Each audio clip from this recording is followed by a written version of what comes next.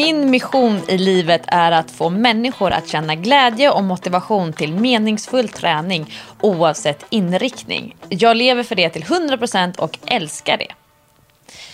Pro Bono presenteras av träningsappen Majst. En träningsapp med helt färdiga träningsprogram anpassade till dina mål och dina erfarenheter. Majst är din PT på fickan och finns där du hittar appar. Majst är gratis att ladda ner och flera program ingår utan kostnad. Och för att få tillgång till alla program skaffar du ett premiumabonnemang för 139 kronor per månad. Ingen bindningstid, ingen uppsägningstid. Läs mer inuti Majst-appen. Så gör som nästan 50 000 andra du med. Få ordning, struktur och framgång med din träning med hjälp av Majst. Idag gästas Pro Bono av en branschkollega till mig.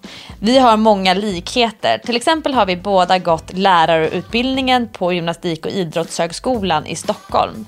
Vi båda har jobbat många år i träningsbranschen och delar passionen och kärleken till träning. Dagens gäst är en stor inspiratör för mig med sitt fokus på hållbar träning, att träna utanför sin bekvämlighetszon och sitt engagemang till styrketräning för barn och ungdomar. I dagens avsnitt får ni höra honom slå hål på många myter kring träning, skador och just barn- och styrketräning. Till exempel när, var, hur och framförallt varför. Slumpen tog honom till tränaryrket, men han tar sin roll på största allvar och brinner idag för hållbar träning, för ökad hälsa, prestation i lagidrott och träning och rörelse för barn, för barnens skull. Varmt välkommen till Pro Bono, Erik Börjesson.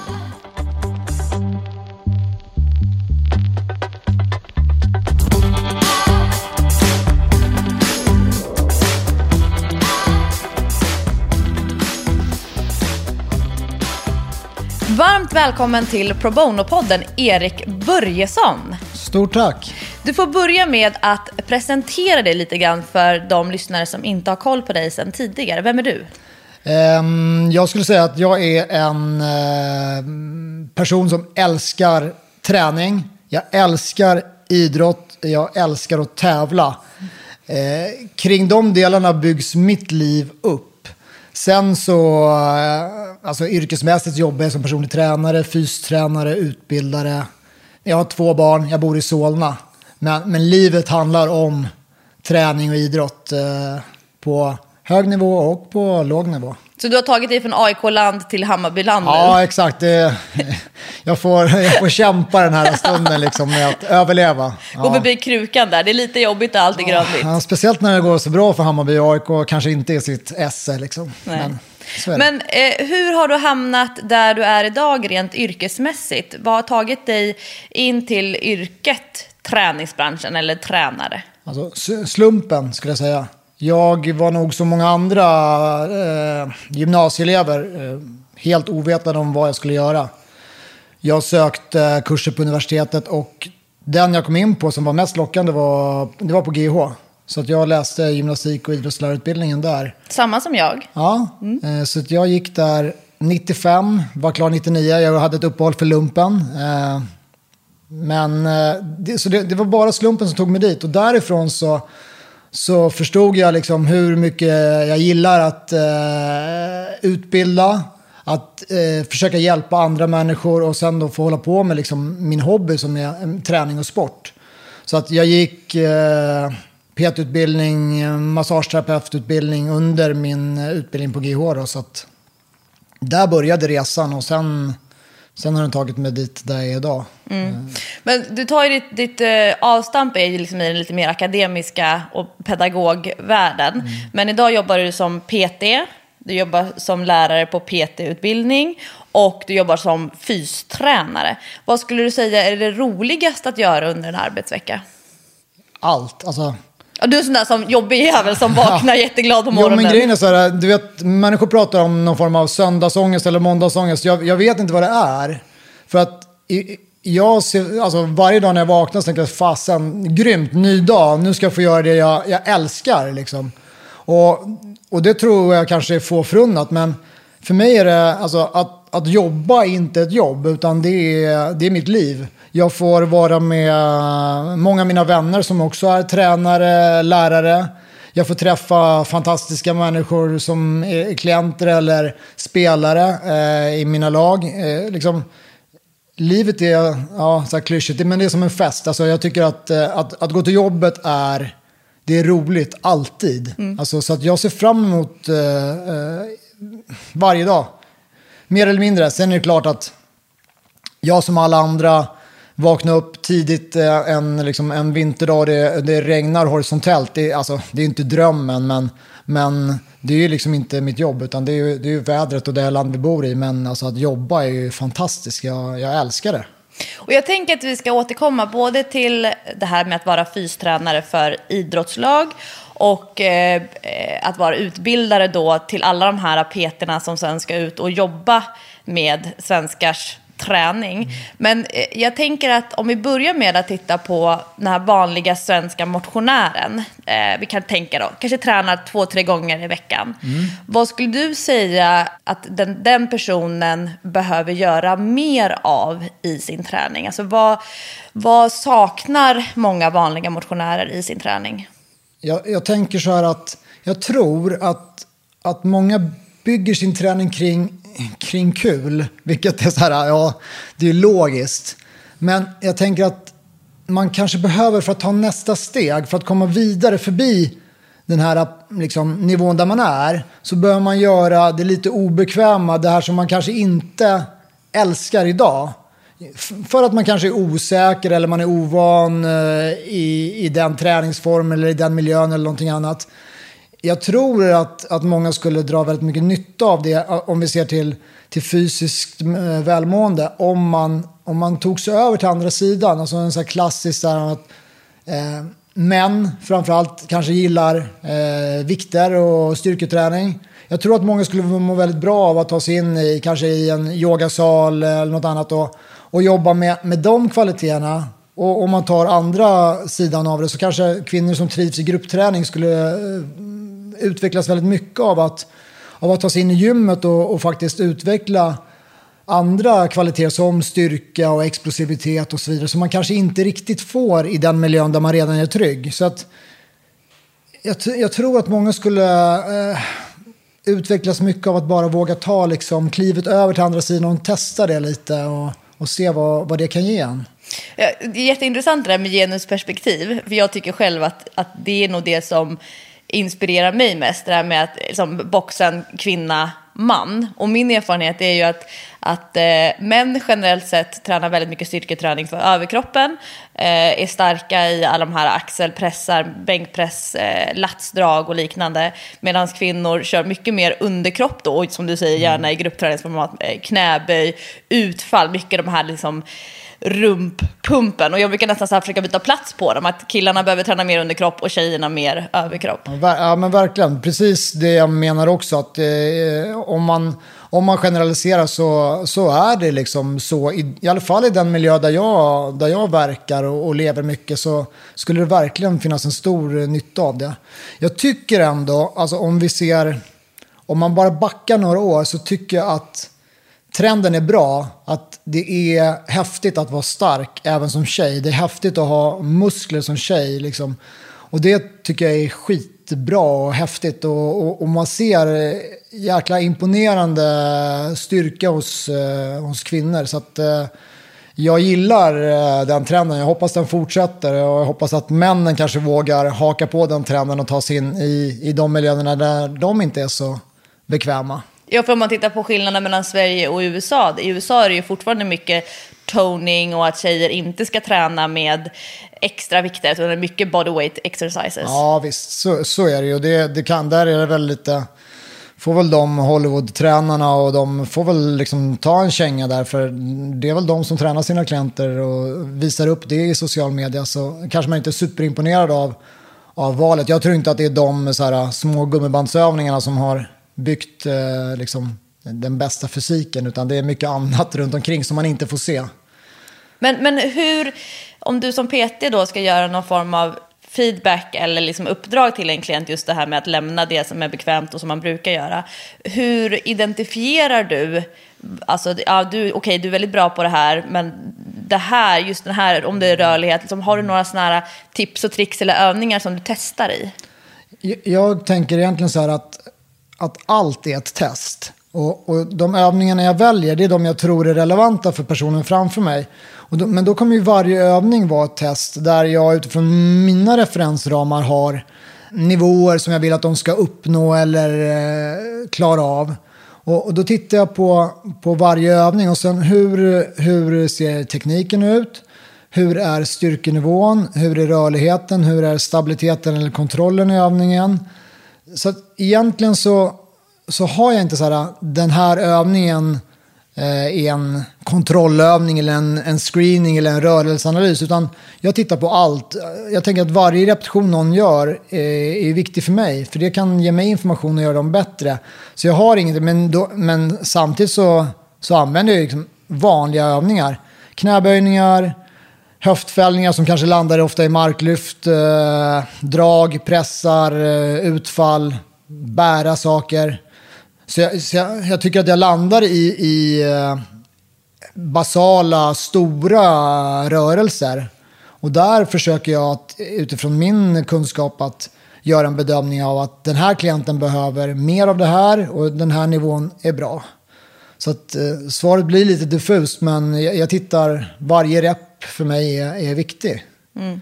Men om du skulle samla in 100 stycken träningsdagböcker från vanliga människor, vad ser du är ett återkommande mönster som signalerar till dig att det här behöver människor generellt sett göra mindre av? Vad lägger människor för mycket tid på i relation till kanske mål eller vilka förväntningar man har på vad träningen ska ge?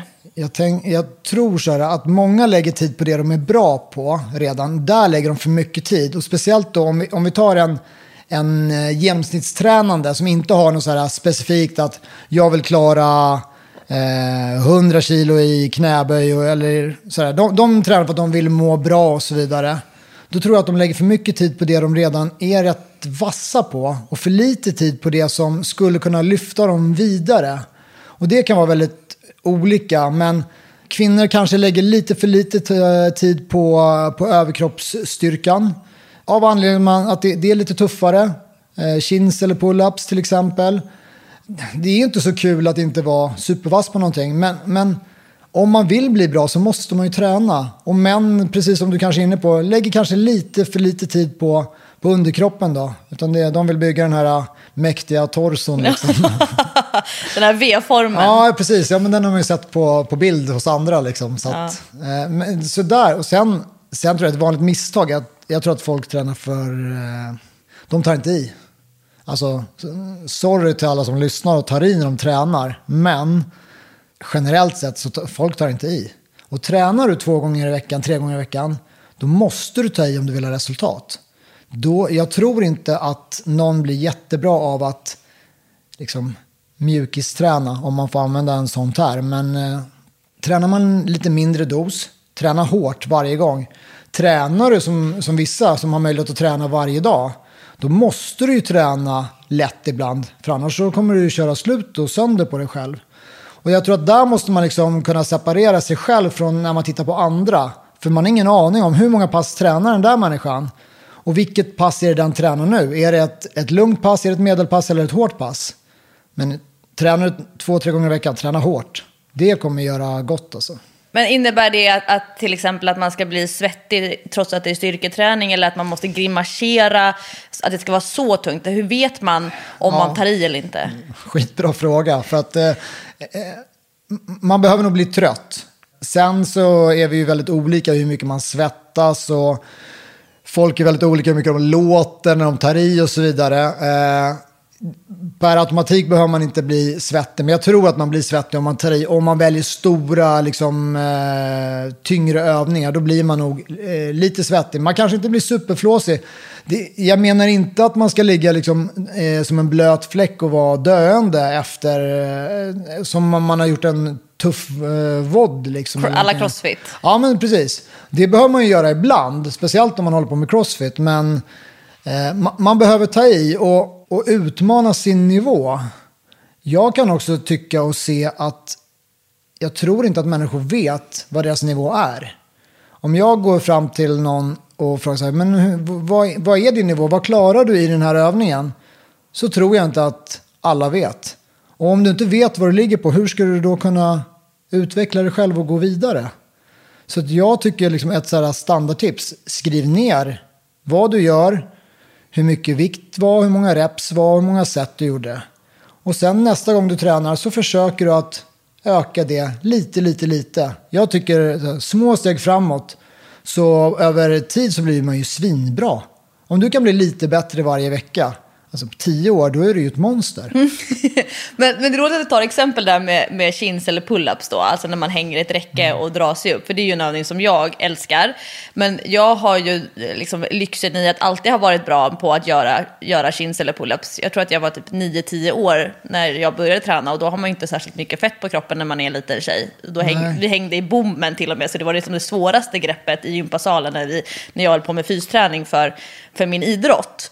Men jag ser ju alltid framför mig när jag tränar på de här publika offentliga gymmen, till skillnad från när jag är i mitt eget gym, de här tjejerna som kanske är på väg till gruppträningssalen och så passerar de kinsräcket och sen så klättrar de upp, hänger sig, försöker dra sig upp och så tänker jag åt dem då så här, nej, kunde inte idag heller, och sen så går de in och kör sitt gruppträningspass, blir jättesvettig, jätteflåsig, man känner att man gjort ett bra jobb, och sen om 4 veckor igen så går man förbi kinsräcket, nej, kunde inte idag heller, men att man, just som du säger, att man blir bra på det man tränar på. Men det är väldigt svårt att bli bra på någonting som man inte kan. Verkligen. Alltså, och det är där måste man ju alltså få hjälp. Och det är där tränare måste göra ett bättre jobb. Att jag tycker att man måste ge människor man möter det självförtroendet att våga pröva saker. Och ge dem redskapen att hur tar jag mig nästa steg. Alltså inte... Om vi liksom nu friidrotts-VM har varit sådär, så tittar man på häftiga sådär, Angelica Bengtsson och Duplantis och de här stavhopparna. De börjar ju inte hoppa på 5-6 meter, utan man börjar ju väldigt lågt. Och problemet är här att när det handlar om pull-ups och chins, då vill ju folk där, då vill ju de göra det. De vill hoppa på 5-6 meter direkt. De vill göra en riktig då, sådär när man drar sig upp utan hjälp. Men att göra det väldigt svåra när man är nybörjare, det tror jag inte hjälper någon. Utan där måste de som är kompetenta och har en utbildning och kunskap hjälpa människor på gymmet att hitta rätt nivå. Få dem att förstå, hur tar jag mig vidare till nästa steg, till nästa steg, till nästa steg. Så jag är helt övertygad om att man kan lära i princip vem som helst att göra en pull-up. På inte jättelång tid. Om de får rätt redskap och om de sedan dedikerar sig till att vilja. För där måste man ju också hamna i att alltså, varför vill du göra det här? Varför är det viktigt? Status såklart. Ja, men det är mycket möjligt. Ja, men det är ju mäktigt att kunna göra pull-ups, absolut. Det är det ju. Det är inte alla som gör det. Så det är ju väl häftigt. Men man behöver ju få rätt väg dit. Istället för att bara säga dra dig upp. Och sen så sprattlar man där nere hängande. Det är ju deppigt. Eller den här krabban där man liksom försöker så här klättra upp liksom ett skulderblad i taget. Man simmar liksom lite med benen och allt vad det är. Men det är precis lika deppigt om en man, liksom, generaliserar igen, men om man går in och så ska man göra hunden i yoga. Och det ser inte ut som när yogainstruktören eller liksom alla de här superviga tjejerna kör. Det är också deppigt. Men då måste man också få hjälp att så här, börja med den här skalningen. Så kan du en vacker dag ta dig till det som är målbilden. Men jag lyssnar mellan raderna här. Alltså att egentligen det handlar om att människor behöver bli bättre på att förstå någon form av progression. Och att tränare behöver bli bättre på att liksom skala av och visa. Men vilka grunder behöver du behärska först innan du börjar träna på liksom själva skill att kunna dra sig upp, eller som i det här stå i hunden. Det är ganska tråkigt att träna hunden om man inte kan den. Supertråkigt, men det är helt rätt. Det är precis det jag menar. Alltså, ge dem redskapen att förstå hur du bygger upp till slutmålet. Förklara även att den tid det kan ta också. Att det kommer inte gå nästa vecka troligtvis. Utan du behöver liksom investera tid varje vecka. Men om ett år och resten av ditt liv kanske du klarar det då. Och då är ett år väldigt lite i ett sånt perspektiv. Men där måste man bli bättre som tränare eller coach. Att liksom ge dem en bra väg. Så finns det ju många vägar till målet. Men som du säger också, analysera kravbilden. Vilka delar ska bidra i den här rörelsen? vad har klienten mest att vinna någonstans och skjut in liksom kraft där först innan du börjar med det mindre viktiga.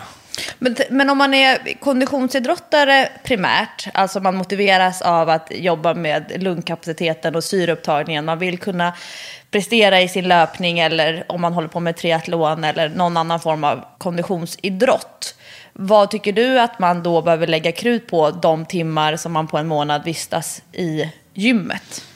Även jag tänker att oavsett vem du är så bör det primära målet vara att hålla sig skadefri. Oavsett vad ditt mål är. Prata med vilken idrottare som helst så säger de, vad är nyckeln till framgång? Jag har varit skadefri och kunnat träna med kontinuitet länge. Och för en motionär är det precis samma sak. Tränar du 2 gånger i veckan men är skadad, det är ingen som blir svinbra på det. Så att håll dem skadefria, då måste man förstå så här, okej, löpning är de här uthållighetsidrotterna, det är ganska hög dos i dem. Och ganska krävande sådär med krafter som man måste kunna hantera. Så man pratar om 3 gånger kroppsvikten i ett löpsteg. Ja, men till exempel. Och sen hoppar du så blir det ännu värre och så vidare. Eller större krafter. Så att det är tuffa krav på till exempel löpning. Där jag tror att många har en bild av att springa kan alla göra. Och det är klart att alla kan springa. Men frågan är hur länge du kan springa och hur bra du springer. Så att den övriga träningen bör ju vara sånt som kompletterar det du gör. Och som ger dig en möjlighet att göra det mer och bättre och uppnå högre resultat. Och där kan jag tycka att uthållighetsidrottare är kanske mindre bra på att träna styrketräning och rörlighetsträning, för det är tråkigt i deras värld. De älskar ju sin uthållighet och det är ju kanon.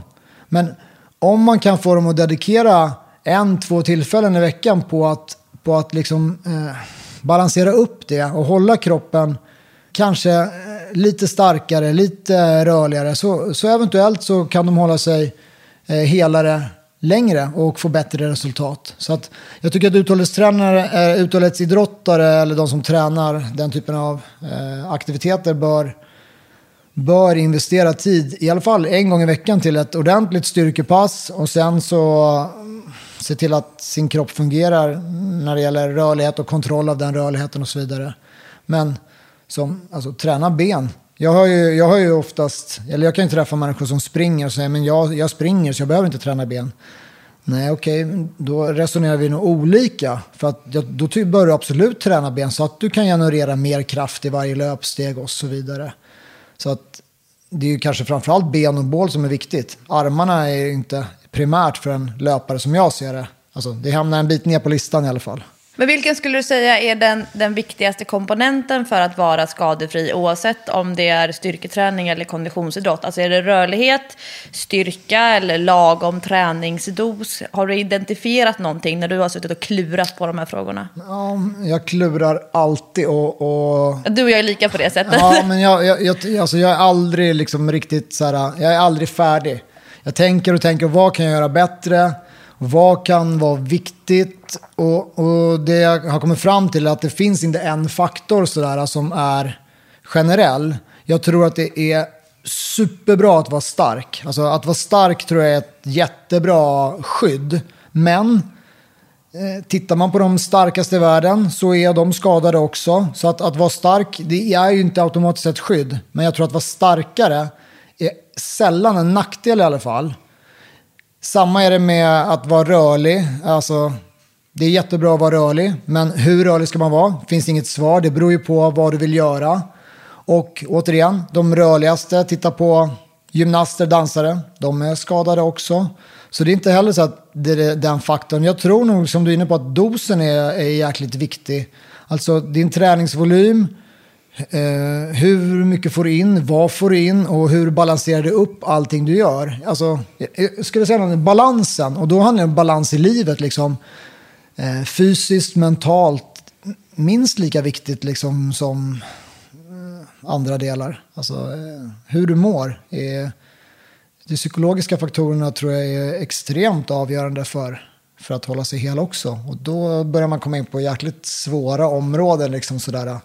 Så att hade jag haft ett svar så hade jag sagt det, men det har jag inte. Så att jag tror att återigen det är individuellt och man måste försöka förstå vad som är viktigt för mig just nu i den fas jag är i livet. Men din Instagram tycker ju jag som tränare är väldigt inspirerande just för att du väljer ut en, som du pratar om, grundrörelse. Du pratar om knäböjning, höftfällning som sen övergår kanske då i ett marklyft och olika typer av pressar. Och sen så jobbar ju du ofta med dels då yttre belastning, att man lägger på en vikt. Men det som du gör som många andra missar, det är ju att prata om här liksom rotationskrafter, antirotation, alltså att kunna hålla emot rotationer och liknande. Och i det som jag läser mycket om nu, det handlar om ryggsmärta, alltså både ländryggsmärta men också smärta högre upp alltså kring kotpelaren, upp i nacken och liknande.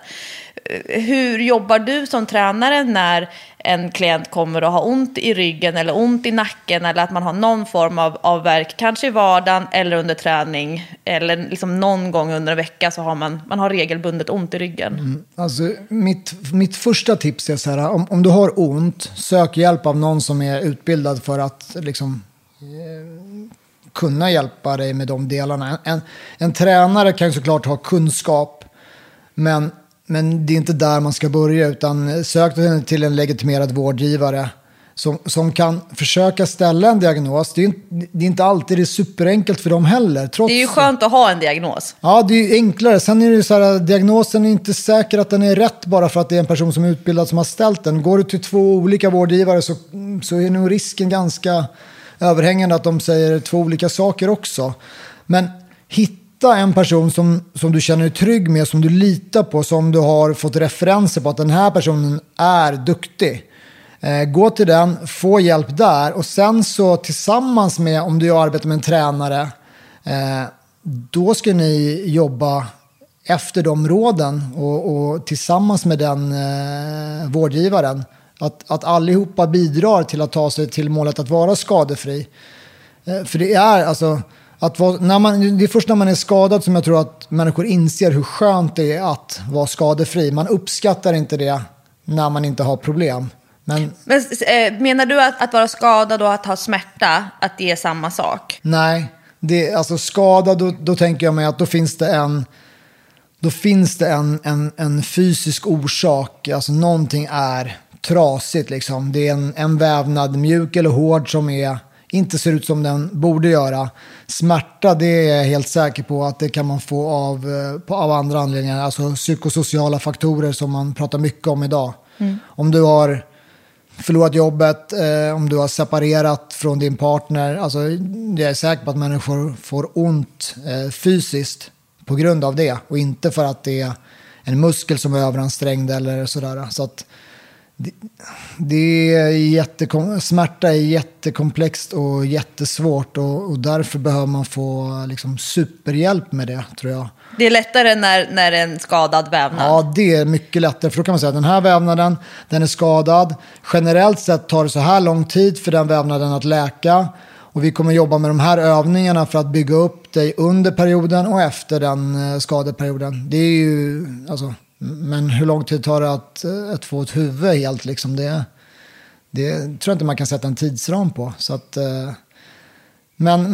så jag försöker att, alltså tips 1 är sök hjälp av någon som du via någon annan har fått höra att det här är en bra person som jag tror passar dig.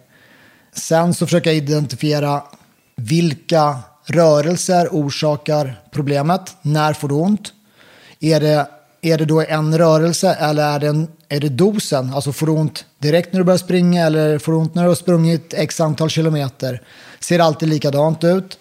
Så att identifiera när det händer och vilken typ av rörelse det är. Och när jag pratar om ryggar så brukar oftast så landar det för mig, de jag möter, är att man antingen är man lite känslig för böjningar, alltså flexioner, eller sträckningar, extensioner.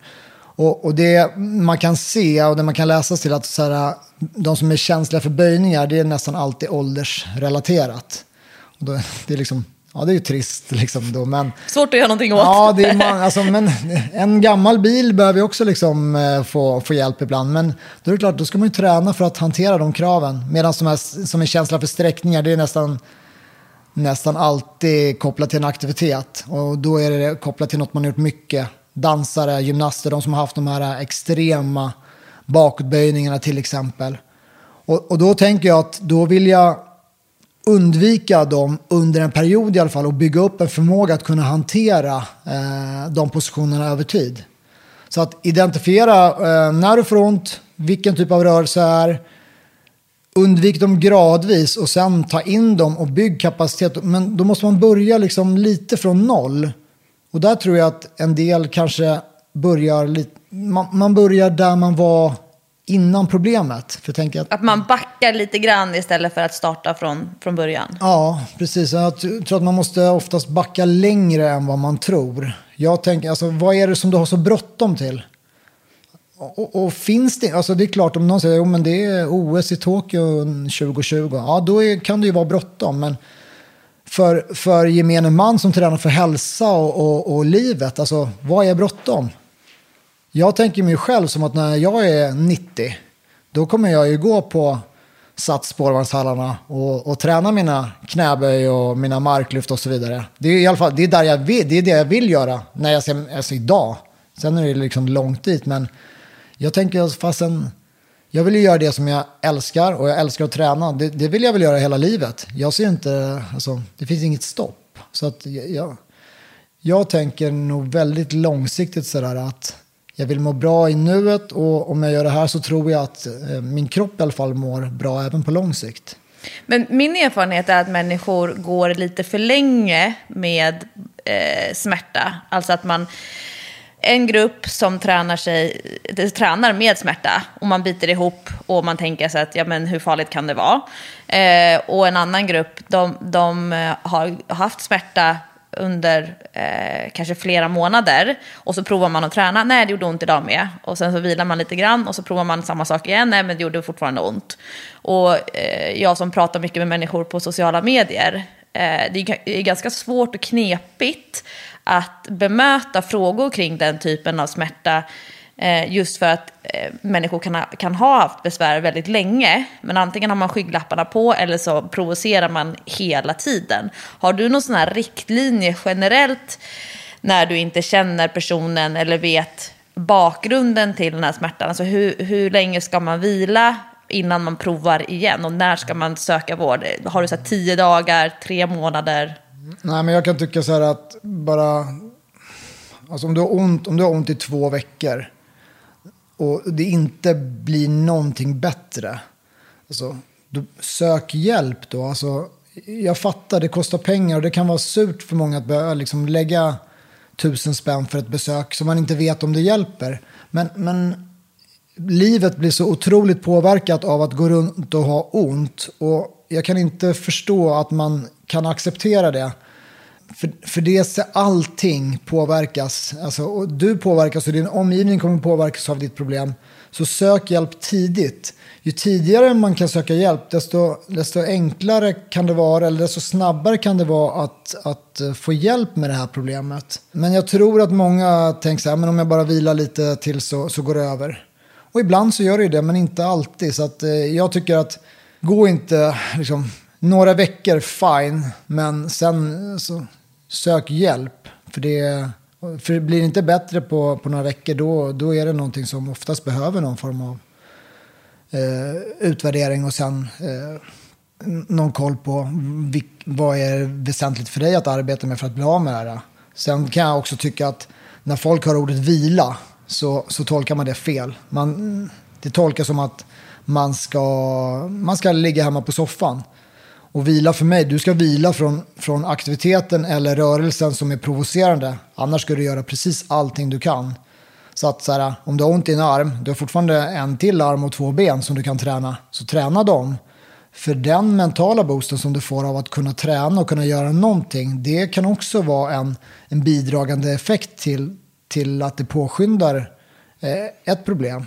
Beroende på vad det är såklart, men det är alltså... Men jag tror att det är viktigt. Träna det du kan träna så länge du har ont. Och så får du hjälp av någon som är duktig för att bli av med problemet. Ja, att få stöd. Ja.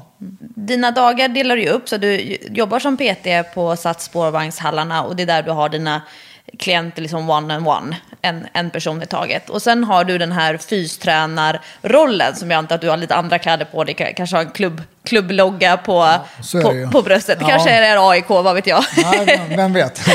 Men vad skulle du säga är skillnaden mellan att jobba som PT på ett gym och att ha den här fystränarrollen för då idrottslag? Du jobbar med innebandy. Nu jobbar jag egentligen, nu jobbar jag med bara innebandy kan man säga. Jag har jobbat med fotboll också. Jag jobbar med fotboll men då på barnnivå, så att det är något helt annat. Men just för stunden så är det bara innebandy i fystränarrollen. Och skillnaden är att det handlar bara om att vinna. Alltså, rent krasst, det är ju inte så enkelt. Men verksamheten går ut på att vinna matcher och att bli bättre. Och PT-rollen handlar mer om långsiktighet och att må bra. Sen så att i idrottsvärlden att vinna gör oftast att folk mår bra. Men man kanske är lite mer krass, lite mer hård och sådär, att det här jobbet måste göras oavsett vad, för att vi tror att det är utvecklande och kommer ge oss bättre chanser. Men i PT-rollen så handlar det om att läsa av den människan som man arbetar med. Vad behöver den idag för att må bättre och för att må ännu bättre på längre sikt? Så att det är väl den stora skillnaden. Att det ena är extremt drivet mot prestation och det andra en kombination av prestation och välmående. Så.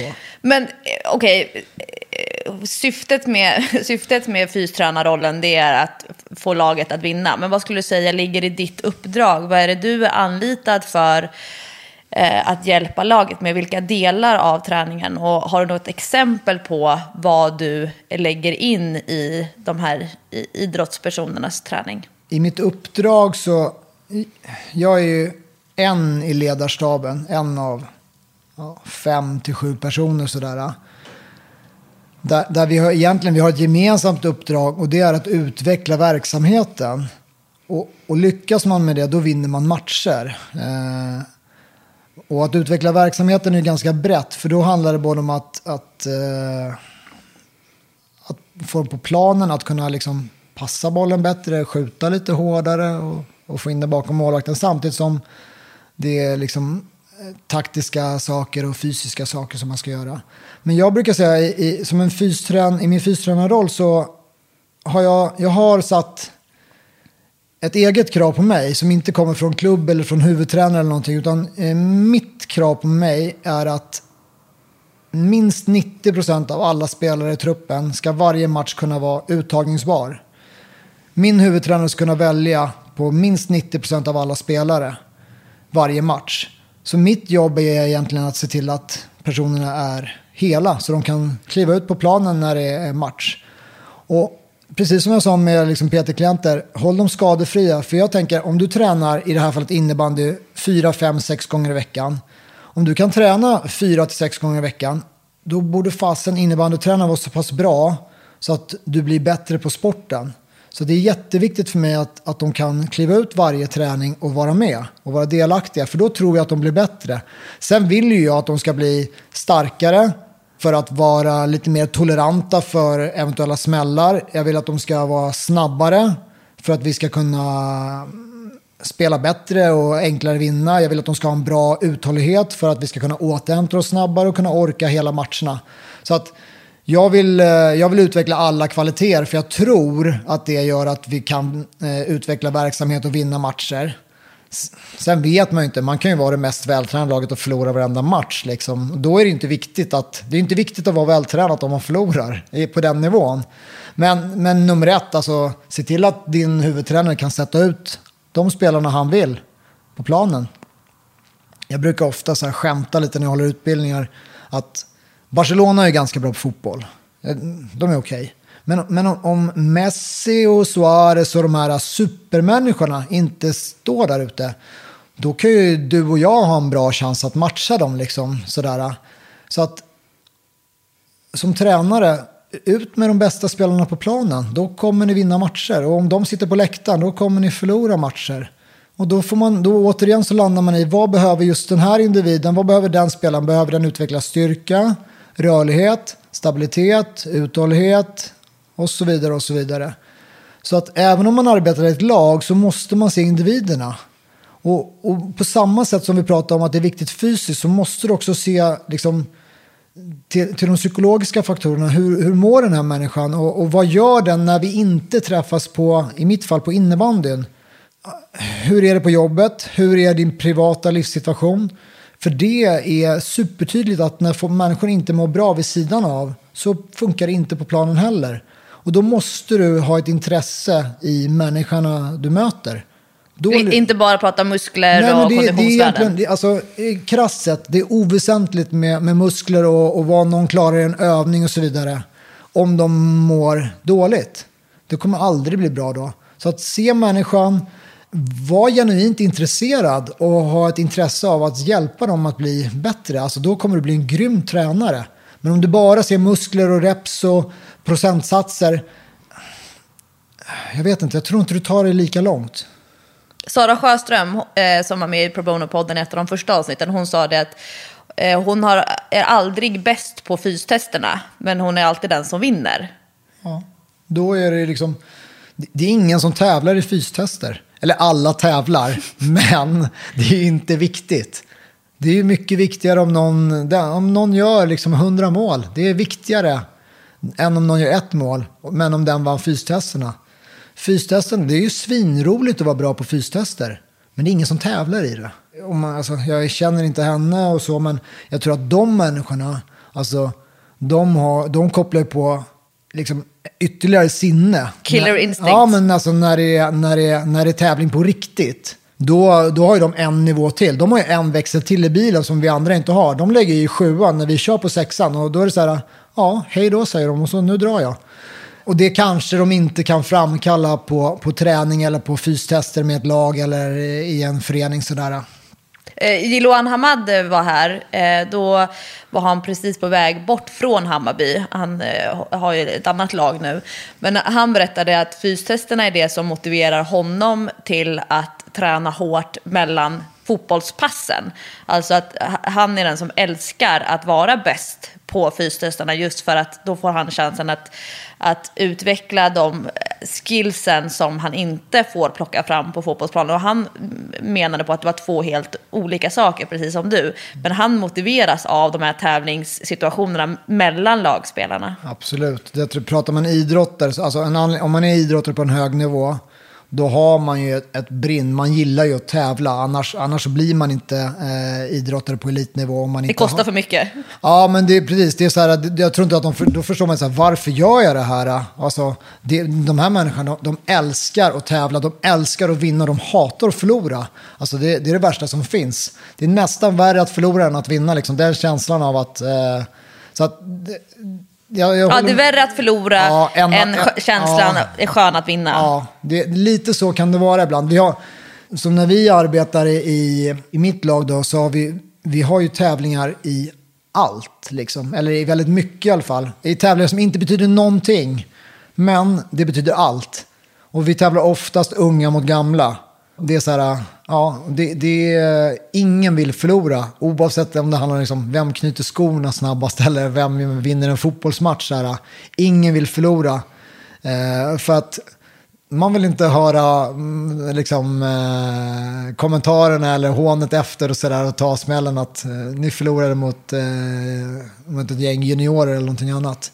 Så att de hatar att förlora. Jag tror att det är viktigt på den nivån att ha den här riktiga tävlingsinstinkten. Men jag håller med Jiloan där att fystesterna för mig de är inte superviktiga, alltså vilken siffra någon presterar. Men det gör det enkelt också för mig att ha en dialog med människan. Så där att i den här övningen så presterar du på den här nivån.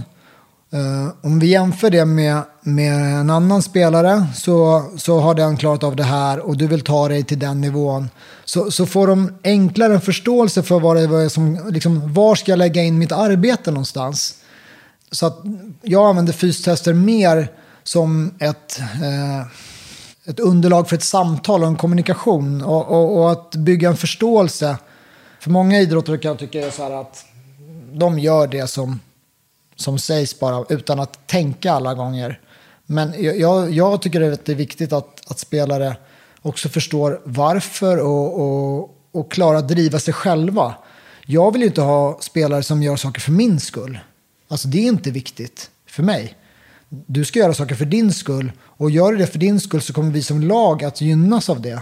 Men du ska inte lyfta den här vikten x antal gånger för att göra mig nöjd.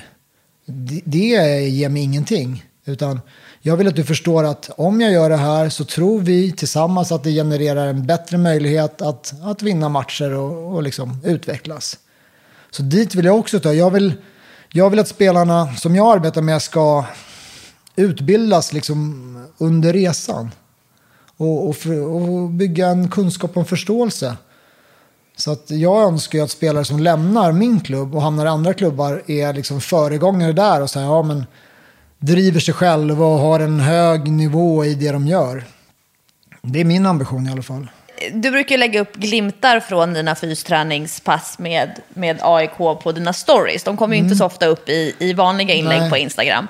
Och jag plockar en hel del av de övningarna som just är fokuserade på snabbhet, på reaktionsförmåga och att kunna hantera just de här riktningsförändringarna, snabba riktningsförändringar i sidled men också framåt bakåt. Och brukar jobba med dem både med PT-klienter, det utgör verkligen inte ens 10% av ett pass, men just en sån här liten sån glimt, eller stora grupper som just det här med att få en chans att tävla i någonting som man aldrig har tävlat i, till exempel att härma en annan persons rörelse, och man vet aldrig vilken rörelse personen kommer att göra näst. Och det är ju, alltså, aldrig skrattar människor så mycket som när de får tävla i någonting som är jätteknasigt. Ja, exakt. Det är ju intressant där, det är både spänning, jättesvårt och superroligt. Ja men absolut, alltså jag håller med. Jag har som säkert alla tränare, man har en bank och så vet man att de här övningarna, det kommer generera energi i rummet liksom. Och nu måste vi få in energi här, det måste bli kul. Så jag kan köra så här sten, sax, påse med att vinnaren sen ska sprinta och förloraren ska jaga den, och så är det liksom, det är tävling, men det är ingenting man kan träna på. Sten, sax, påse, det är slumpen liksom. Sådana delar, eller jag kör någon sån här huvud, axlar, knä och tå. Ja, men den har jag kopierat av dig. Och alltså, de skrattade, jag körde den när jag var uppe på träningshelg i Jokkmokk. Alltså de skrattar så mycket. En kon per par. Och sen är det du som styr. Ja, jag brukar styra, så står jag står vid sidan och så säger jag huvud, axlar, knä och tå. Och så säger jag, någon gång säger jag kon. Och den som tar konen får poängen liksom. Och det är samma, alltså, jag kör den med AIK då, vuxna människor. Jag kör den med min... Elit. Ja, men liksom, det är elit. Och sen kör jag den med min dotters lag, det är 11-12-åriga flickor. Och det är liksom, det är samma känsla oavsett nivå, oavsett ålder. Utan det är direkt, det blir energi, det blir kul, det garvas. Alltså, och att ha sådana delar och slänga in i olika miljöer, det är guld värt. Alltså, för då skapar du den här glädjen som ändå det är viktigt. Alltså, även i elitidrott, man pratar så här prestation, vi ska vinna. Men man ska fasen ha roligt. Och har man kul, då tror jag det är enklare att vinna också. Så att jag använder det där med på alla nivåer, med alla människor. Det funkar precis lika bra. Barn som vuxna, nybörjare som elit. Så att verkligen, jag håller med dig. Det är konstiga liksom, tävlingar. Det funkar skitbra. Men just nu blir det en väldigt naturlig övergång till just fysträning och träning för barn och ungdomar. Och det finns ju många myter som cirkulerar kring styrketräning för barn. Att man stannar i växten, att man blir skadad, att man inte ska belasta för mycket och så vidare. Och du slår ju gång på gång hål på de myterna just i till exempel då jämförelsen mellan styrketräning och de krafterna ett barn utsätts för, till exempel då i lagidrott. Att hålla sig skadefri vid kollisioner eller de här riktningsförändringarna i fotboll med dobbarna fastnar i marken och knät vrids. Men om man tittar på styrketräning för barn, om vi börjar med lite bredare spann då, kanske 8 till 12, 13, 14 år. liksom, vilka myter möter du där och hur hanterar du dem som tränare? Vad är ditt budskap om man nu är en idrottsförälder som lyssnar? Den tydligaste myten det är att det är farligt med styrketräning. Och då brukar jag jag har en dialog med dem. Vad baserar du det på? Och då baseras det på ingenting. Jag har hört någon som har hört. Alltså, det kanske går tillbaka till Sten Sture liksom, som hittade på det här eller sa någonting. Det baseras på ingenting, på någon myt eller skröna, någon som har läst en artikel från någonstans. Då förklarar jag bara, det här är forskningsläget idag. Det här är det man ser. Och sen så brukar jag också förklara, vad är det som är så farligt? För att om du jämför med hoppa, springa, klättra i en lekpark så är liksom de krafterna som man ska kunna hantera och de kraven är ju minst lika stora om inte större. Jag tror att det handlar om att man är outbildad bara. Och att vi i träningsvärlden inte har varit tillräckligt bra på att prata om effekterna, vad det kan vara och också hur vi bygger upp det. För att de här människorna som tror att det är farligt och är rädda för det. Jag upplever att de tror att jag tänker lägga en tung skivstång på deras barns axlar och sen så ska de sätta sig ner och ställa sig upp. Och det är ju något helt annat. Det är ju bara konstig träning för någon som inte har byggt upp en kapacitet. Så jag tror att det handlar om det, att man har hört någonting och sen har man en bild av vad styrketräning är.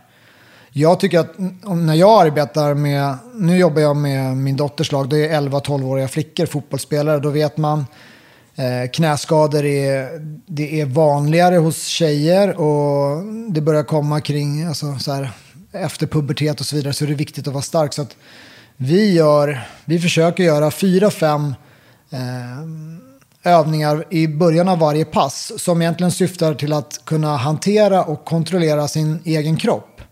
Och det är oftast olika, men det handlar åter tillbaka till grunderna.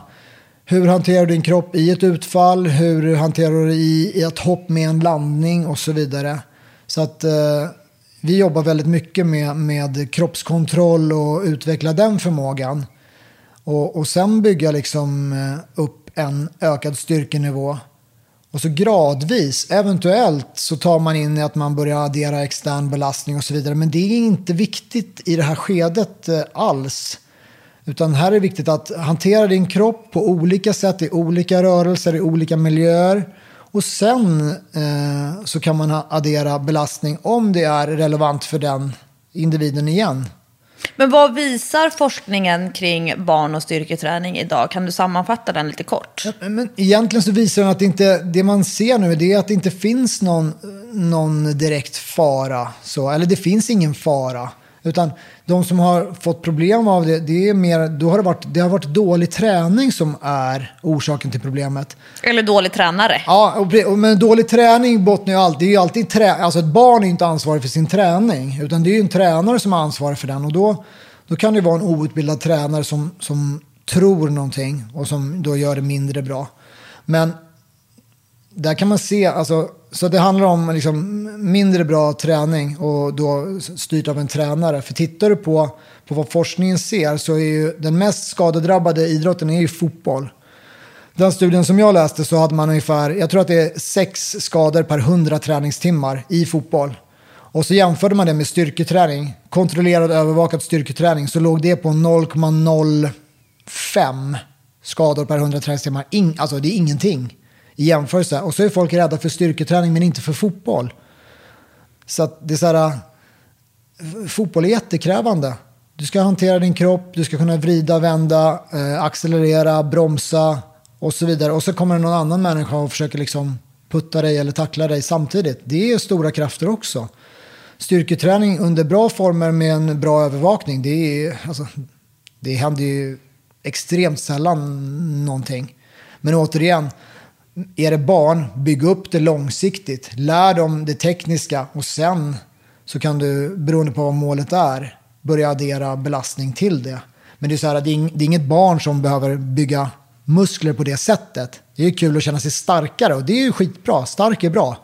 Men så man behöver ju inte heller ha det här muskelbyggarfokuset riktigt kring barn som kanske en vuxen tänker. Som när vuxna tränar så vill de liksom, jag vill få större muskler. Men barn är ju inte där, de har inte de hormonnivåerna och så heller. Så att lär dem det tekniska, det är som allt annat. Om du lär dig saker när du är liten, jäklar vad enkelt det är när du är stor då. Kontra att lär dig tyngdlyftning när du är 40. Det är stökigt alltså för många. Men vilka 5 övningar skulle du säga är viktigast för ett barn? Antingen som håller på med någon form av lagidrott, eller man kanske håller på med någon kampsport eller simning eller dans eller vad det nu än må vara. Eller barn som inte tränar alls. Vilka 5 övningar skulle du säga att man ska jobba in tekniken och kontrollen och rörelsen i? Men då skulle jag välja stora komplexa övningar. Som jag skulle vilja att de kan hantera knäböjningar. Sen om det är med någonting på axlarna eller någonting i händerna eller en pinne över huvudet. Jag vill att de ska kunna hantera en knäböjning. Det innebär att hälen till exempel inte ska åka upp i luften. Nej, men precis. För en knäböjning det kräver att du har god rörlighet i fotled, i höftled. Och beroende på var du har placerat ett redskap eller ett objekt så kräver det också att överkroppen är engagerad. Det kräver kontroll i liksom fot, knä, höft. Det kräver att bålen är engagerad och så vidare. Så du får väldigt mycket effekt av en övning. Så att någon knäböjning, jag skulle också tycka att något variant på ett marklyft, alltså någon höftfällning, om det är sen är ett traditionellt marklyft eller ett sumo-marklyft eller ett marklyft med en kettlebell eller ett marklyft med en vattendunk, whatever. Alltså ett marklyft, samma där. Du lär dem att engagera kroppen, du lär dem att hantera olika positioner. Jag skulle vilja att de lär sig en armhävning. Jag skulle vilja att de lär sig en rodd. Pull-ups är ju lite, det är tufft liksom. Men en rodd är ett bra sätt dit. Gärna med kroppsegen styrka. En rodd där du har ringar eller TRX eller till och med bordskanten hemma där du drar dig upp. Eller i klätterställningen, den lägsta. Ja, exakt. Klätterställningen. Alltså, en rodd, du kan inte komma undan med att säga att du inte har redskap eller möjlighet. Det finns alltid möjlighet att göra en horisontell roddrörelse. Då har du en övning kvar du får välja. Ja, stökigt alltså bland alla som finns. Men jag skulle nog välja någon form av du lägger inte in planka till exempel, som man ser att de flesta vuxna, om de ska träna barnen, då ställer de in planka. Nej, det är kanske inte någon övning som jag använder ofta alls. Jag tycker att det finns andra varianter. Jag skulle nog så här vilja att de bär någonting. Farmers walk. Kanske. Eller, sexigt. Ja, men någonting där som utmanar bålen i alla fall skulle jag vilja. Sen om det skulle vara en farmers walk eller där du bär ett redskap på en sida, eller om du skulle välja att lära dem en vagga eller då en hollow rock. Alltså någonting som utmanar bålen. Det tror jag är bra. Och där de får koppla ihop underkropp och överkropp genom bålen. Det tror jag är superviktigt för andra saker. Så att jag skulle nog landa i det. Men riktlinjerna och reglerna för barn på gym ändras ju lite grann över tiden, och olika gymkedjor har ju olika regler för när barn får börja komma in i gymmet. På Sats nu är det 11 år med vuxen. Något sånt där. När tycker du att det är lämpligt att börja ta med barnet in i, antingen om man har ett hemmagym eller ta med till där man själv tränar som vuxen?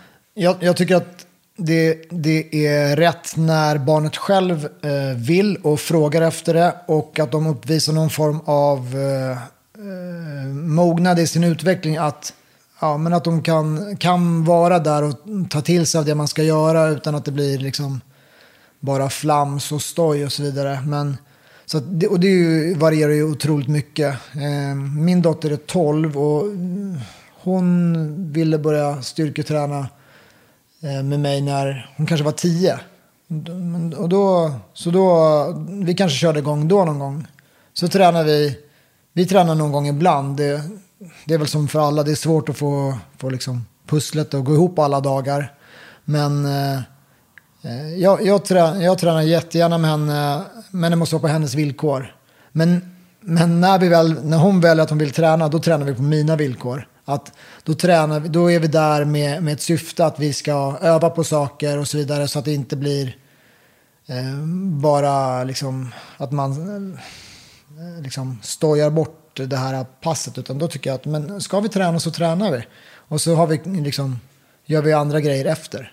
Men det är fortfarande samma övningar som du fokuserar på? Knäböj, marklyft, armhävning, rodd och att bära lite tyngre saker? Ja, precis. Och sen om det finns möjlighet där gymmet är, så alltså de tycker, det är barn, alltså att pull-ups och chins, det är ju superroligt. De gör ju, alltså kommer en klätterställning så hänger de går armgång, de gör sån här flåkatt som det hette på min tid, när man slänger runt benen och hänger liksom bakåt, kan man säga. Finns det släde, alltså det är svinkul att putta släde. Det är jobbigt, men det är kul, men det är också, det är enkelt, det är bara att göra. Det är alltså knäböj och sådana delar. Det kan vara svårt ibland. Man måste ha så många bitar på plats. Men att putta släder, det är enkelt. Så att sådana saker. Och sen som du var inne på, så kan man göra sådana här men lite lekmässiga tävlingar liksom. Så gör jag när jag tränar då de här 11-12-åringarna. Då har vi så här reaktionstävlingar, snabbhetstävlingar. Man bryter av det här seriösa inlärningen av en övning med lek. Så jag tror att det är effektivt i den bemärkelsen. Så det är egentligen inte biceps curls eller axelpress med 3 kilos hantlarna som barn i första hand behöver göra när de börjar styrketräna? Nej, det kommer nog väldigt mycket senare och eller kanske aldrig så.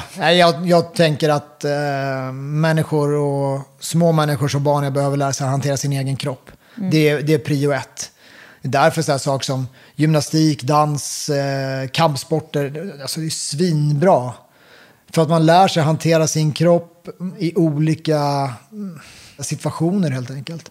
Så att hade jag fått gå tillbaka, det är som man alltid önskar när man är äldre. Men då hade jag ju velat gå på gymnastik när jag var liten. Alltså det hade varit drömmen. För att jag tror att man har så mycket vinst när man blir äldre. Så allting blir så mycket lättare att lära sig fysiska saker. Men du är ju för mig lite grann den här drömpositionen som utbildare för sådana som ska bli tränare. Och när du jobbar på PT-utbildningar. Och har ju makten att faktiskt forma och inspirera blivande tränare till hur de sen ska verka i träningsbranschen. Vad skulle du säga är din erfarenhet kring människor som vill börja jobba med träning? Vad är det du fokuserar på, och vad är en utmaning som PT-utbildare? Ja, men jag håller med. Alltså det är ett drömjobb att vara utbildare på en PT-utbildning. Du träffar människor som älskar träning, som älskar att göra det man är där för och vilja hjälpa andra. Så att det är glass och ballong hela dagen. Vi säger så här, där jag jobbar, så är det viktigaste om du ska bli en bra tränare, det är att vi kallar för att man är CMP. Man ska vara en certified nice person. Men alltså det är så här, det kan inte finnas någonting viktigare än att du är en bra människa. För att om du kliver in som klient på ett gym och ska välja en tränare, vem kommer du välja? Kommer du välja den här superhärliga, karismatiska människan, eller väljer du idioten som står i hörnet och ser sur ut? Det är ingen som väljer den här tillbakadragna, sura människan. För att, hur vältränad den än är. Nej, det spelar ingen roll. För att vi säger så här, alltså människor, jag tror så här, det är något känt citat, men människor, de bryr sig inte om vad du kan innan de förstår att du bryr dig om dem. Så det viktigaste är att först kunna signalera till en annan människa så här, jag är här för att hjälpa dig. Jag kommer göra allt jag kan för att hjälpa dig. Och då blir det ju svinviktigt så här, okej, men vad kan du då? Då är det ju viktigt. Men innan de förstår så här, okej, du är här för verkligen för mitt välmående och för min framgång. Innan det så bryr de sig inte. Det borde de inte göra i alla fall, för det är ju nummer 1. Så att vi försöker verkligen att så här, ni måste vara bra människor. Hur fasen lär man någon att bli en bra människa på en utbildning som är 3 månader? Jag tror det är mer att och jag tror så här, i grunden, alla är ju liksom De flesta människor är ju bra och sköna människor. Men man måste kanske signalera det. Vi är ju olika. En del är liksom lite mer introverta än andra och så vidare. Men då måste man kanske gå in i någon roll. Så här, när du är i din tränarroll, då är du i din tränarroll. Du är inte din personlighet. Kanske i början. Sen tror jag att det är enklare. Alltså man måste vara sig själv. Men det gör så här att ska du bli en framgångsrik tränare så måste du nog vara en person som är lätt att gilla ganska snabbt. Sådär. Och folk kan tycka så här, fasen, är det man baserar liksom tränarframgång på? Initialt ja, men sen måste du fasen backa upp dina grejer. För jag tror att de flesta kan sälja in 3 timmar personlig träning eller någonting. Men om inte du levererar någonting av värde på de timmarna, då köper de ju inte fler timmar. Så att var en bra människa med massor av kunskap.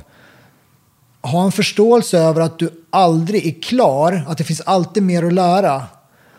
Och det tror jag kanske kommer mycket med tiden. Sådär. Alltså när jag var 25-årig kille kan ju allt.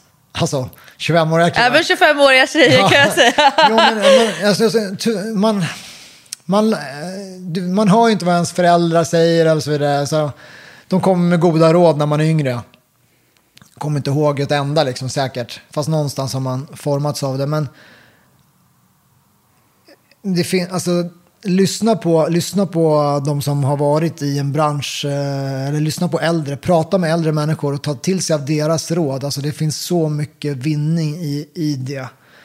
Och slipp göra alla de här dumma misstagen som man gjorde när man var yngre och man trodde att man var färdig, man trodde man var klar, man trodde man hade svar på allt.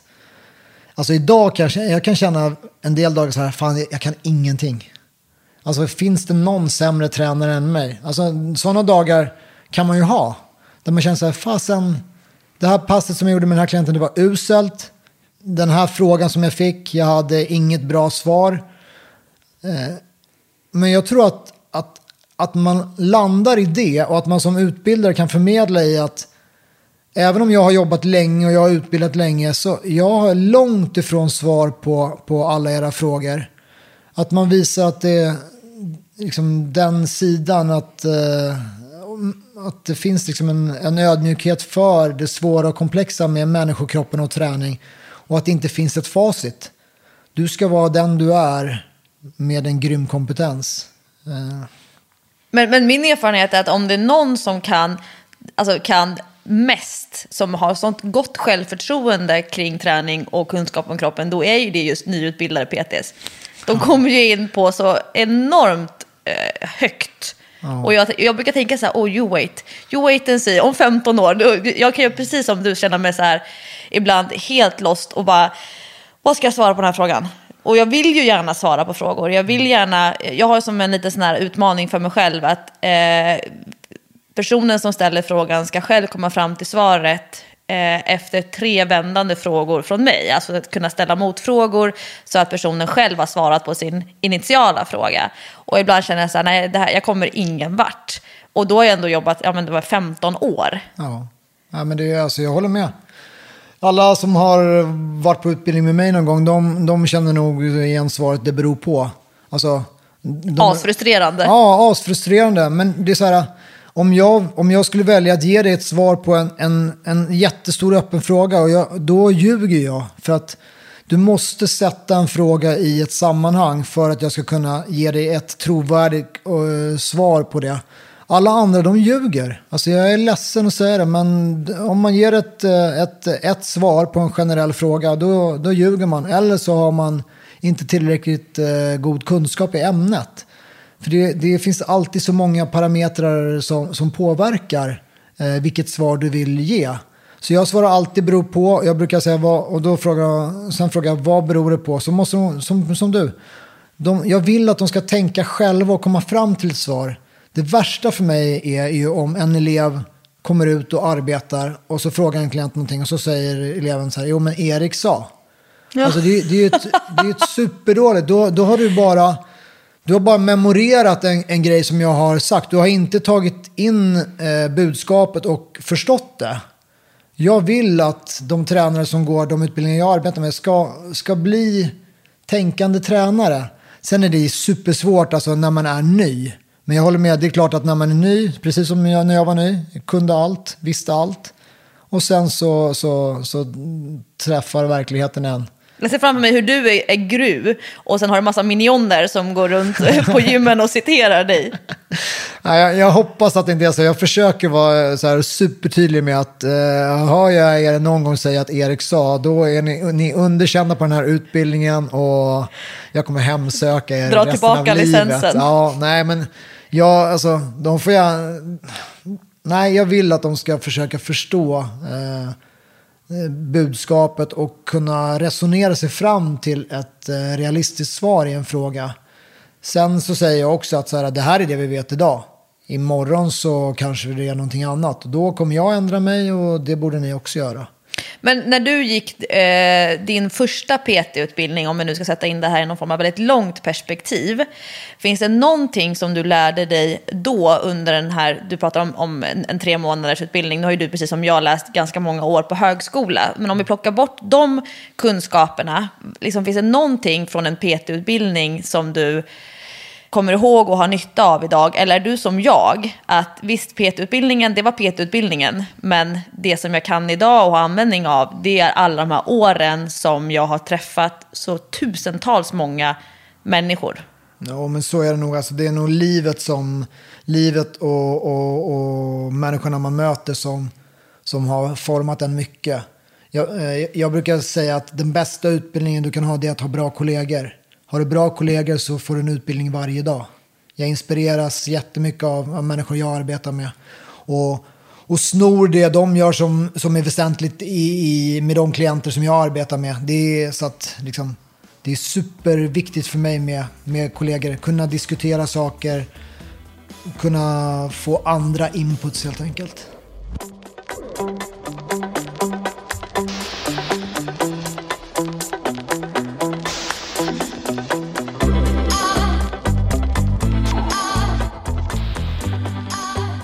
Men hur ser du på träningsbranschens ansvar för svensk folkhälsa? Vad skulle du säga att vi gör bra och vad behöver träningsbranschen bli bättre på för att människor ska må bättre?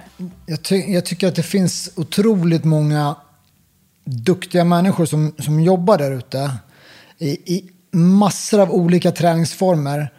Och jag tycker att de gör ett grymt jobb i att inspirera och motivera människor.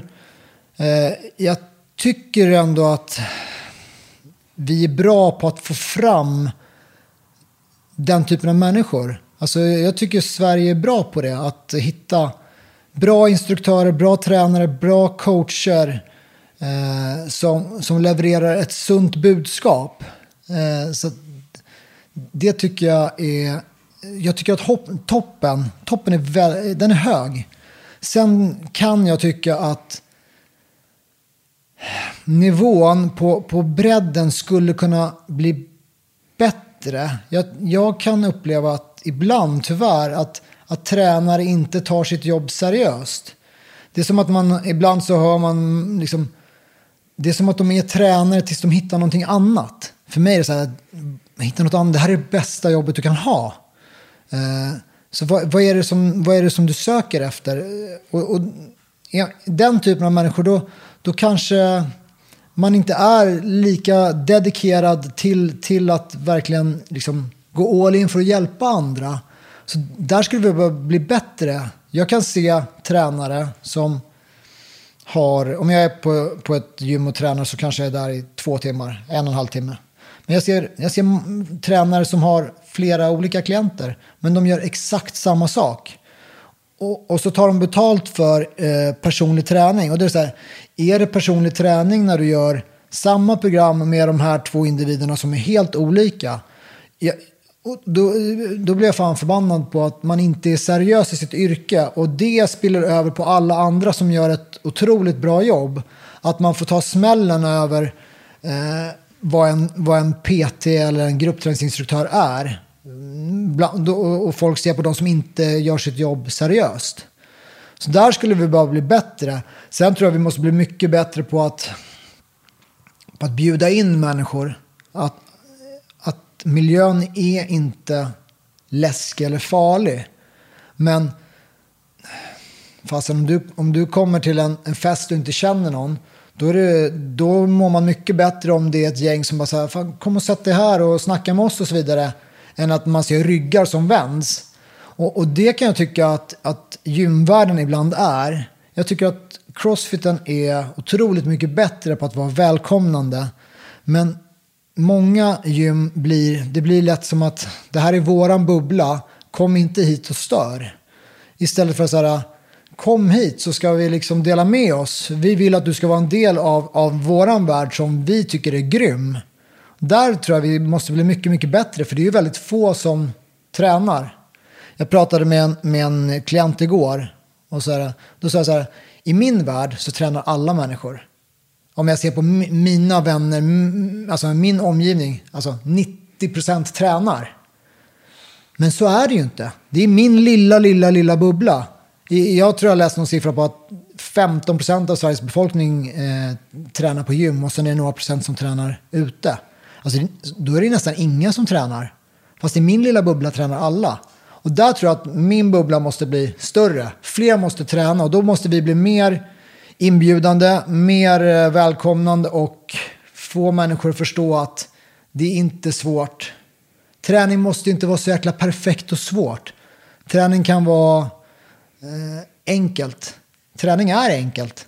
Sen så är det alltid tränare som vill göra det komplicerat med termer och så vidare. Men det är inte så jäkla svårt. Det är bara gå in och så köra. Få hjälp av någon som är grym.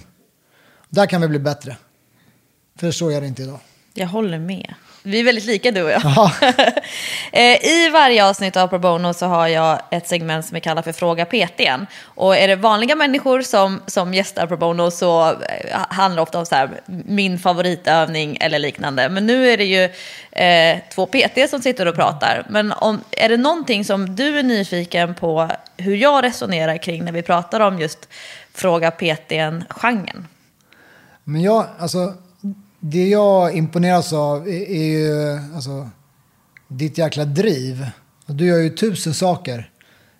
Och Pro Bono är ytterligare en av dem. Ja, men det är ju grymt. Jag älskar människor som har det drivet och passionen. Så hur hinner du med allting? Hur får du in träningen? Hur högt prioriterar du din träning? Vad betyder träning för dig?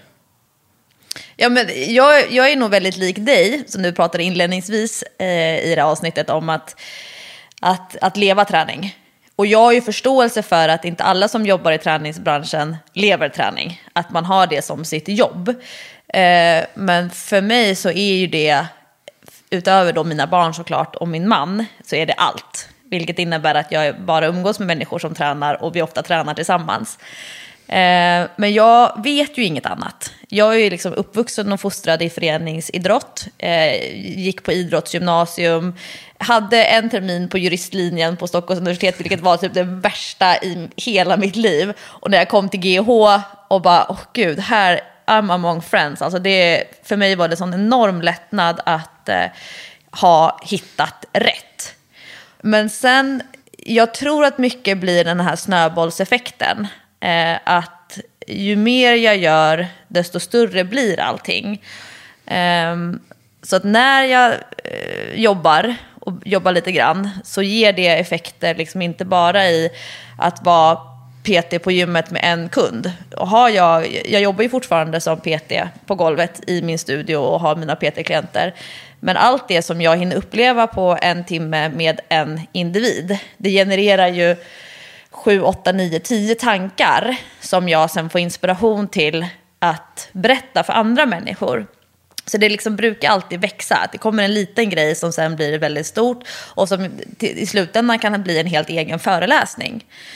Men när det gäller min egen träning, så det är nog det som jag har kämpat mest med de senaste 5-6 åren, skulle jag säga. För att jag vill inte vara en sån tränings- eller hälsoprofil som tränar för andras skull. Jag motiveras nog inte längre av att andra tycker att jag är duktig med min egen träning. För att så som jag själv tränar tycker jag ju inte att andra människor ska träna. Men jag upplever också en ganska så stor skillnad i vad andra människor förväntar sig att jag ska kunna klara av fysiskt. Alltså att ha en hög lägsta nivå. Och det tror jag, precis som du pratar om det där med exkludering i träningsbranschen. Alltså att människor vill och förväntar sig att tränare ska vara väldigt bra på just det som de ska lära ut. Och det gör ju att det blir lättare för mig att sälja in träning som koncept när jag själv är väldigt bra på det. Men jag har ju också försatt mig i en situation där jag förväntas och har förväntningar på mig själv att jag ska kunna springa 9 mil. Men också att jag ska kunna göra 20 chins. Eller nu som jag har mitt mål i bänkpress, jag ska ta 75 kilo. Och jag väger ju under 60, så det är ju sjukt tungt. Ja, så att jag bollar det hela tiden. Men nu har jag i liksom allt större utsträckning förstått att jag själv behöver hjälp med att styra min träning, eftersom jag lägger så enormt mycket tid på att styra andras träning. Och det räcker inte till mig själv. Så sen 1 år tillbaka så har jag någon annan som styr i alla fall 80% av min träning. Och det har gjort den stora skillnaden i att jag ska må bättre och att jag ska orka då de här 1000 grejerna. Så att det blir någon form av påfyllning. Men jag skulle inte säga, jag tror inte att, och där tror jag du kanske känner igen och håller med i att jag tror inte att jag skulle mäkta med att ha den här rollen som jag ändå har liksom försatt mig i träningsbranschen. Om det inte var så att jag var väldigt, nu kan fixerad låta lite negativt, men väldigt inriktad på träning. Man pallar inte med de här fysiska utseendegrejerna. Man pallar inte med att bara prata kropp, prata mental styrka, kunna bemöta normalviktiga människor som vill gå ner i vikt och vill att jag ska liksom utvärdera deras kropp och så vidare. Om det inte var så att jag var nästan lite grann besatt av det.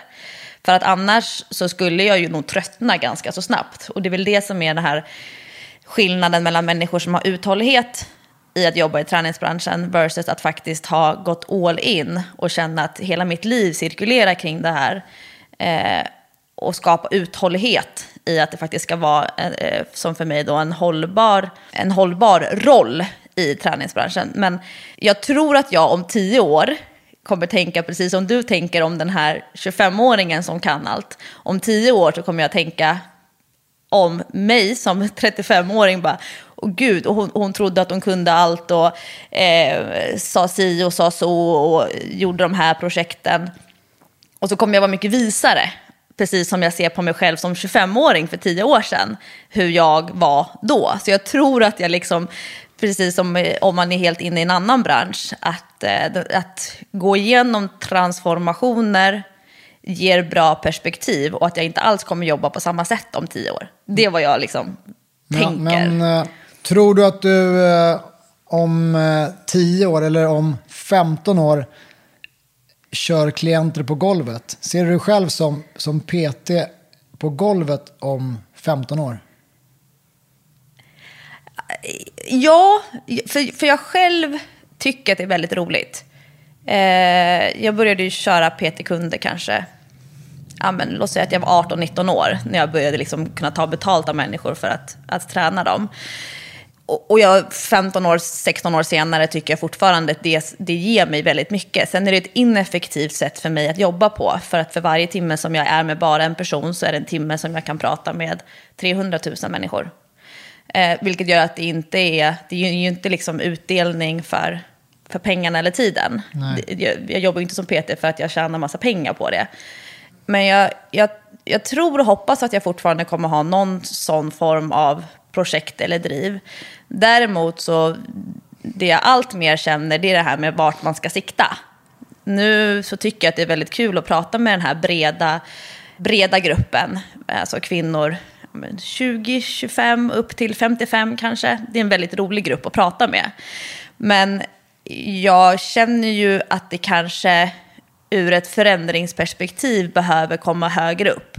Alltså prata mer om infrastruktur, prata mer politik, prata mer folkhälso och ekonomi. Så jag tror och tänker att det kanske är där jag är om 15 år. Men att jag fortfarande liksom extra jobbar som PT. Ja, grymt. Så du, folkhälsominister är liksom framtiden då? Ja, men det är faktiskt flera stycken som har sagt att gud, du borde börja jobba med politik. Men jag brukar bemöta att jag har alldeles för mycket gamla grejer i väskan som jag skulle behöva plocka upp då. Nej, men skämt åsido. Jag hoppas och tror att det kommer vara en naturlig väg för mig att gå. Men än så länge så tycker jag att det är så himla roligt att träffa människor och vara i träningskläder och svettas. Så det motiverar mig väldigt mycket nu. Men jag beundrar ju dig just för att du jobbar med utbildningsdelen och utbildar ett steg högre än vad jag gör. Jag tycker att det är väldigt kul att utbilda vanliga människor i hur de ska tänka kring sin träning. Är liksom inte möjlighet idag att börja jobba med PT-utbildningar eftersom de här 1000 projekten tar mycket tid. Men jag hoppas liksom kunna komma upp i någon form av struktur på sikt utan att forcera det. Än så länge så har ju det mesta som har hamnat bland mina projekt varit sånt som har kommit naturligt. Är det för mycket friktion, då tycker inte jag att det är roligt. Utan det ska vara enkelt och mina projekt, jag vill att de ska bygga på någonting som jag har engagemang för och att det är en rimlig insats. Och har jag inte verktygen själv, då vet jag vem jag ska be om hjälp. Oavsett om det är ett företag som ska bygga en träningsapp åt mig. Jag kommer aldrig sätta mig och lära mig kodning själv. Eller om det handlar om att få hjälp med att svara på inkommande mejl. Skulle jag sitta och svara på alla mejl som jag får, då skulle jag ju inte kunna träffa människor.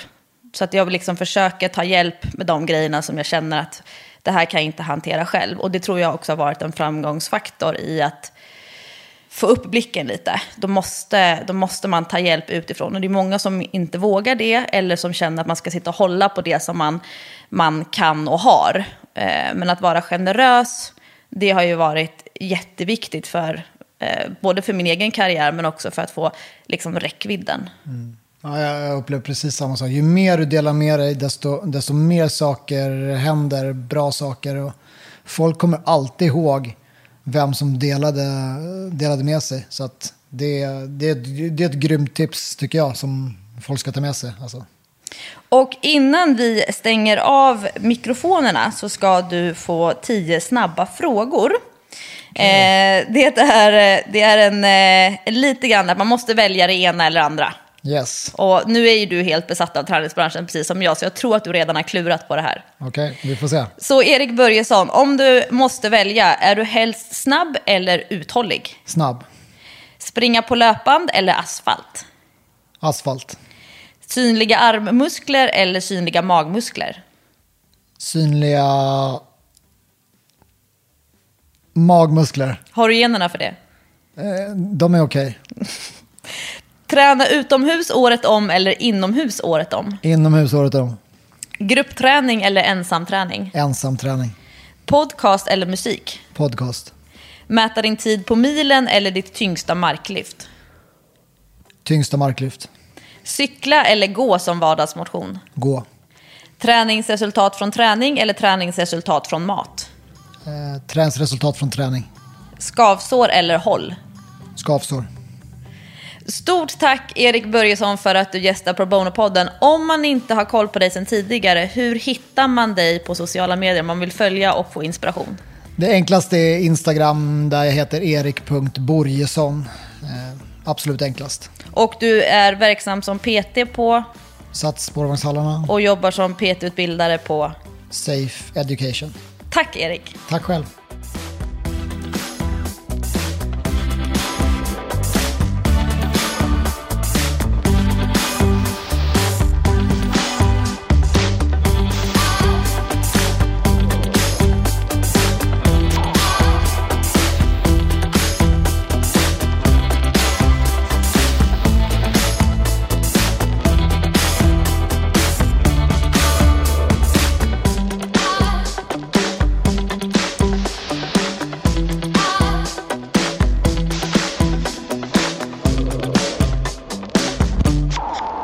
Pro Bono produceras av Sandström Group.